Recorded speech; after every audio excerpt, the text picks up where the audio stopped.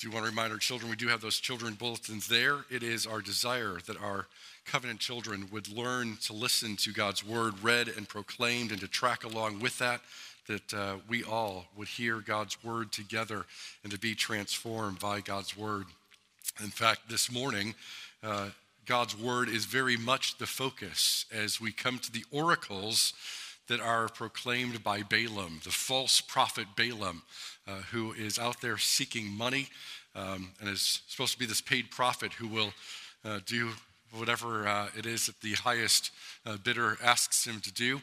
But the Lord has other plans for him. And so he's even been shaken by a talking donkey, and yet still undeterred, he is attempting to try and still make money to do what it is he's paid to do, and yet the Lord is going to transform that and redeem the entire thing.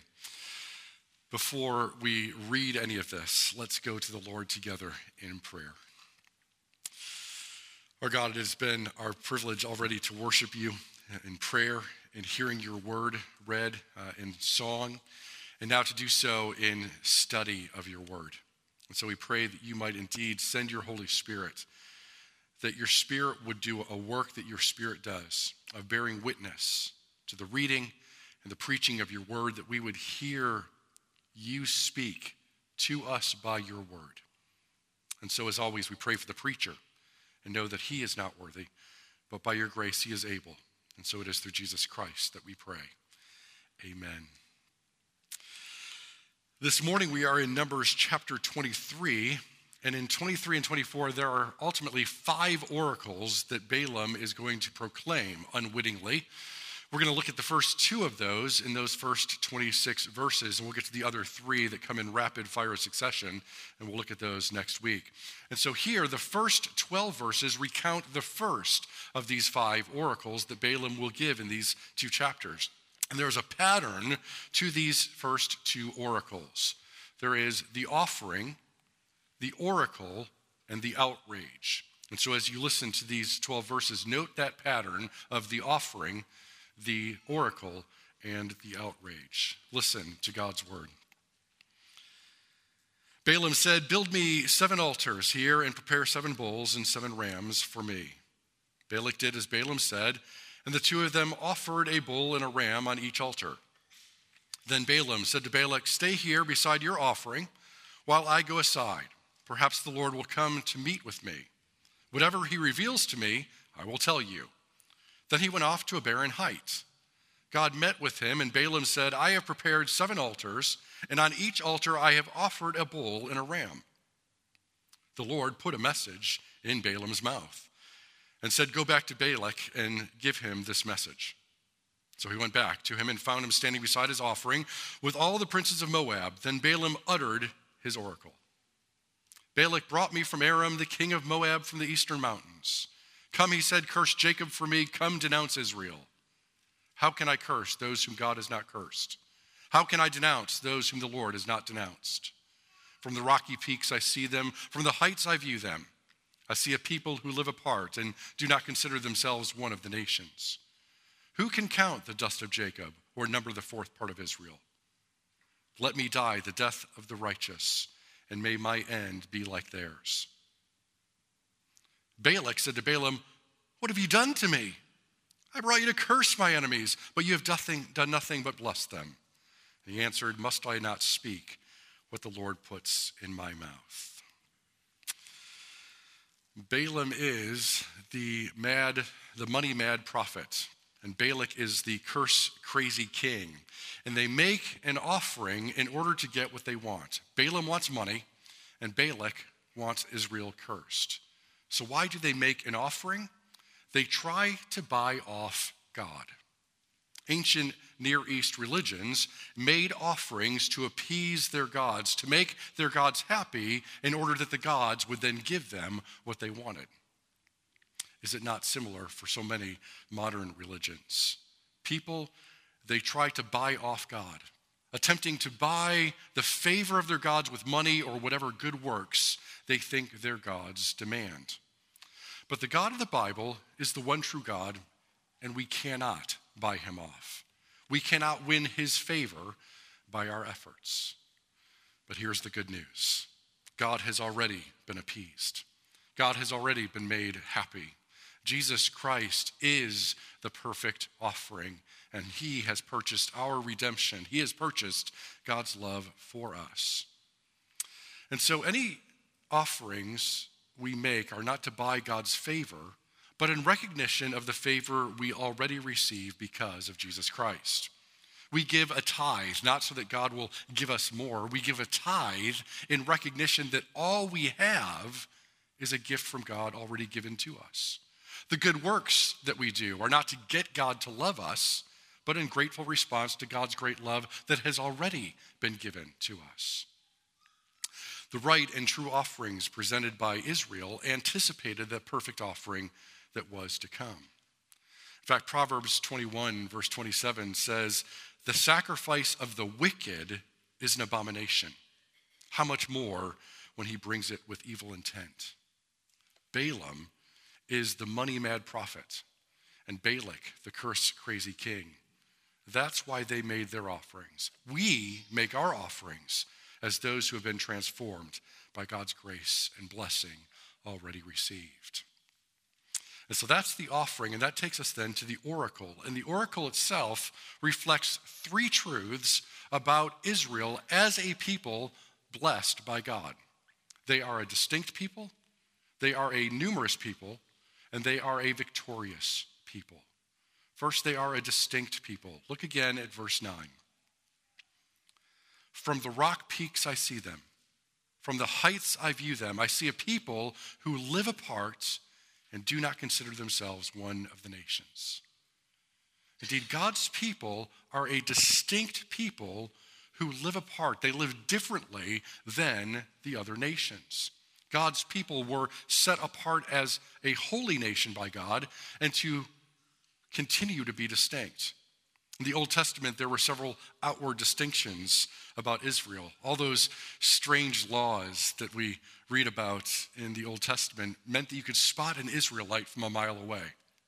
They wore different kinds of clothes. They cut their hair and beards in a different fashion. They even grew their crops differently. Their religious practices were very different than that of other nations. And so somebody could see an Israelite in the distance and say, "Oh, yep, that must be one of those distinct people." And so it's important for me to say this again. America is not the chosen nation of God. The Church of Jesus Christ is the chosen nation of God. Old Testament Israel was the Old Testament church. They foreshadowed what the Apostle Paul would call the Israel of God. Now made up of Jew and Gentile, the New Testament church is the new Israel. The Church of Jesus Christ does not consider ourselves one of the nations. We are made up of people from every nation, every tribe, every tongue. We are citizens of various nationalities, but our true citizenship is in heaven. And so America is not the chosen nation of God. The Church of Jesus Christ is. Second, what we see here is Israel, they are a numerous people. Verse 10, "Who can count the dust of Jacob or number the fourth part of Israel?" Remember way back in Genesis that we read about Abraham, who was a man with no children. And yet God promised that one day he would have more descendants than a person could possibly count. And that promise has come true. Israel, as a nation, continually grew and became increasingly numerous. And now the new Israel, the Christian church, has more people than you can count and continues to grow. It's good for us to remember that. We hear that often from our missionaries because in the United States, we see declining church attendance. But we sometimes forget that there have been whole generations of people in the United States who used to go to church but did not actually know Jesus Christ as Lord and Savior. And yet also all around the world, we see the church grow. We see more and more people who are coming to Christ, especially in areas where there was once no Christians or so few that you could count them. And now they are innumerable. And so Israel is a distinct people, a numerous people. They are also a victorious people. The second part of verse 10. Balaam says, "Let me die the death of the righteous, and may my end be like theirs.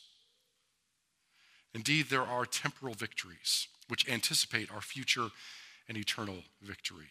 Eternal life and the coming of the new heavens and the new earth. Indeed, through Jesus Christ, we are a victorious people. We are declared righteous, and so when we die the death as a righteous person, and our end then looks to the end of eternity with Christ. So we have this offering, we have this oracle, and then we have the outrage.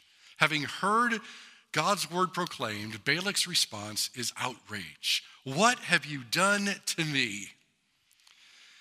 Now, I would like to criticize that answer, but doesn't that sound just like us?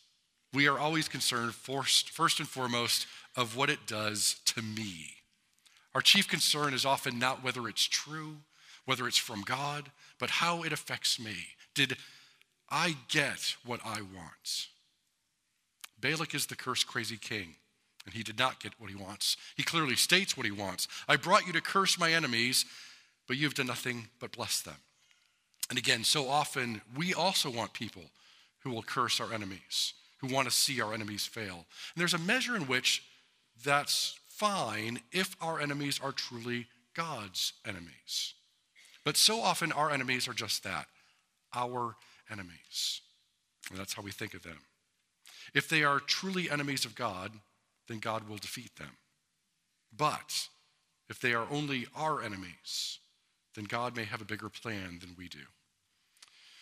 And in our world this day, in the increasingly polarizing and politicized culture, we see one group that continually demonizes other groups with increasingly rude language. We are growing weary of such tactics, and yet we also continue to participate in them to our detriment and shame. If an enemy is truly God's enemy, then God will defeat them. If the enemy is only our enemy, then God may have a bigger plan than we do. We need to check our outrage. Balaam responds to the outrage by saying something very important in verse 12. Must I not speak what the Lord puts in my mouth? Again, Balaam is the money-mad prophet who wants the Lord to put a different message in his mouth. He wants to curse Israel so that he can get paid. However, he has received an actual revelation from the Lord, and against his will, he must speak the message put in his mouth. Hold that thought for a moment as we go to the second oracle and see the same sequence pattern as the first, with the offering, the oracle, and the outrage, beginning at verse 13. Then Balak said to him, come with me to another place where you can see them. You will see only a part, but not all of them, and from there curse them for me. So he took him to the field of Zophim on the top of Pisgah, and there he built 7 altars and offered a bull and a ram on each altar.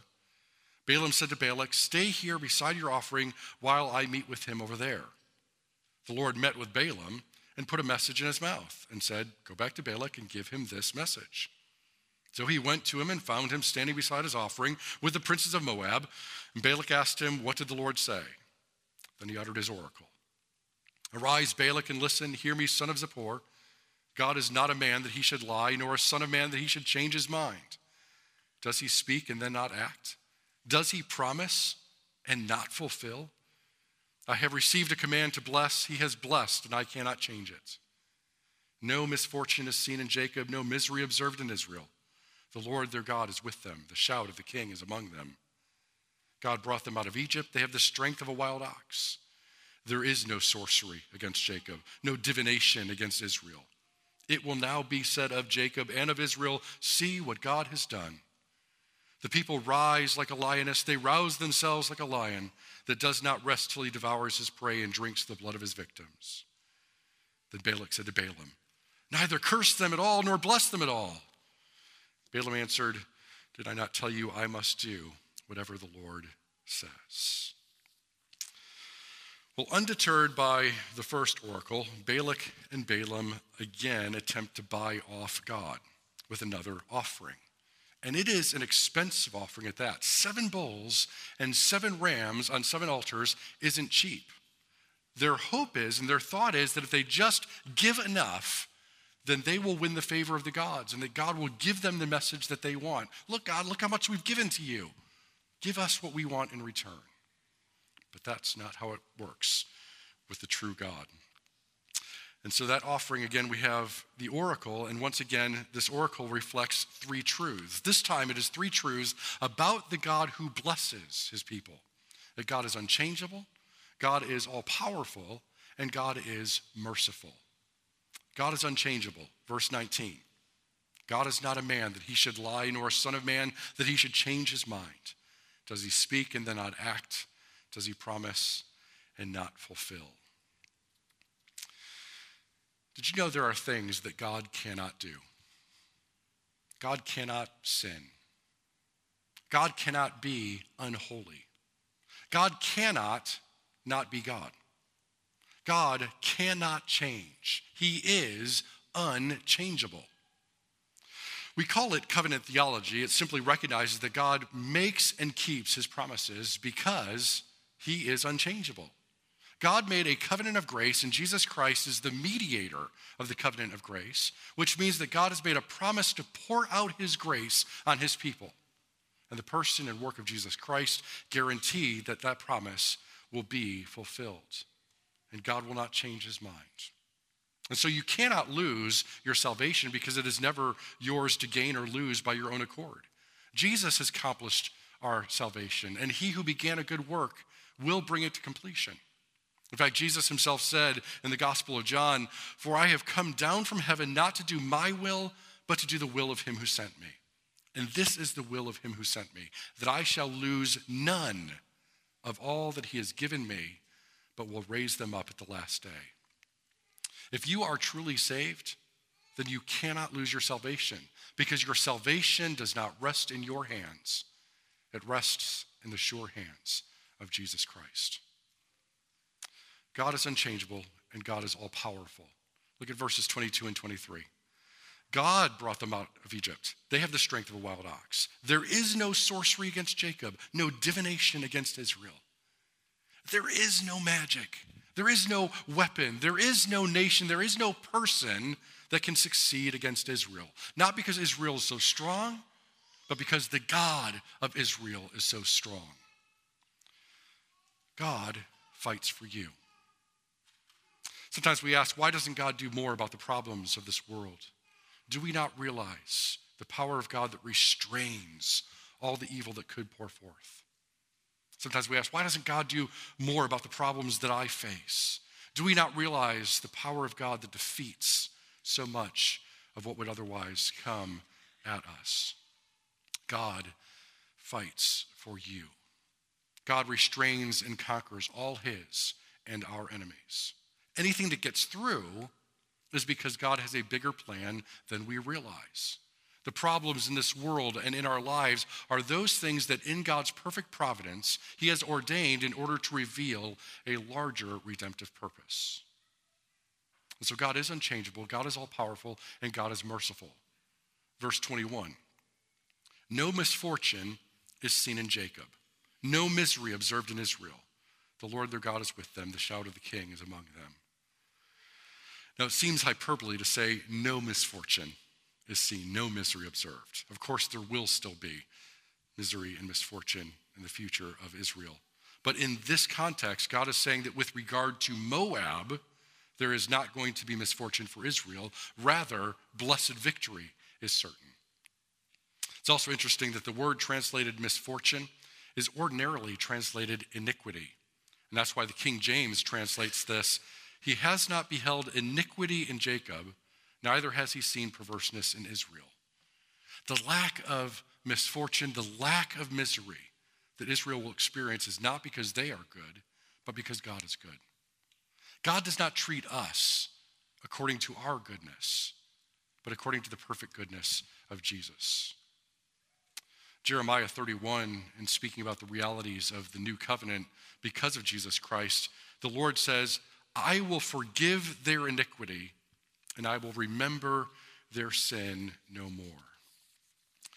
And on this Communion Sunday, it is good for us to remember that the biblical word remember is not a memory word, but a covenant word. Remember is a covenant word. God cannot forget, but because of the covenant of grace, he chooses to remember our sin no more. And so Jesus says that we are to receive the bread and the cup in the communion feast in remembrance of him. This does not simply mean that we bring Jesus to our memory, but that we eat and drink in covenant with Christ. We are covered by the covenant of grace. We receive Christ and all his benefits in the sacred supper of the covenant of grace. Remember is a covenant word. Now, because of his mercy, God does not remember our sins, but remembers Jesus. In the second part of verse 21, we read, "The Lord their God is with them. The shout of the king is among them." And this week, that truth is exactly what the children learned in Vacation Bible School. When things go wrong, what is it, kids? God is with us. When you need help, God is with us. I hear you. When you're afraid, God is with us. When you're lonely, God is with us. When you're thankful, God is with us. Now, certainly God is everywhere. God is always with us. However, there are times when it is especially important for us to realize God is with us. When things go wrong, when you need help, when you're afraid, when you're lonely, and when you're thankful. In communion, God is especially with us, nourishing our very soul. And no sooner does Balaam finish this oracle, and Balak, in outrage, basically responds, "Shut up." Verse 25, "Neither curse them at all, nor bless them at all." Balaam, just stop talking. You're making everything worse for me. Just shut up. Don't curse, don't bless. Just stop talking altogether. And once again, Balaam replies, "Did I not tell you I must do whatever the Lord says?" Indeed, against his will, Balaam must speak whatever message the Lord puts in his mouth. So here's the question for us. If a money-mad prophet, a pagan prophet, must speak the message put in his mouth, even against his will and desire, then shouldn't we, who profess faith in Christ, absolutely speak the message of God? Balaam did not want to speak God's word because he's losing out on a paycheck. Should we not desire to speak God's word? The message that is put in Balaam's mouth is to bless God's people. If the pagan prophet was compelled to bless God's people, then shouldn't we who are a part of God's people desire to bless God's people? But it is easy to criticize the church. It is easy to criticize church leaders and church people. It's easy to criticize the way the church does things. It's easy to criticize the mistakes the church makes. It's easy to criticize the church of the past and the church of the present. It's easy to criticize the way other churches do things. It is easy to criticize the church. Let us be weary of doing so, and certainly take no profit or pleasure in cursing God's people. Rather, may the message in our mouth be to speak God's word and to bless God's people. Now, this, of course, doesn't mean that we are to speak new revelation from God. The false prophets that we read about in Jude claim to have new revelation about God, and those new revelations are always appealing and attractive, full of lies that people will easily buy and entertain. False prophets today will say things like, "Close your Bibles and just let God speak to you." No. Open the Bible to have God speak to you. Know God's word so that the message in your mouth is God's word. Passages that you've memorized, and also the right word at the right time. That's truly what it is to be a prophet today, is to simply speak the right word at the right time to the right person. Have you ever noticed that when we talk about other people's sins, how quick we are to turn to the law and the commandments of God? But when we talk about our sins, we're quick to turn to passages about God's forgiveness and grace. Open the Bible to have God speak to you, and be equipped to open the Bible to have God speak to others through you. And may the truth set us free. Amen.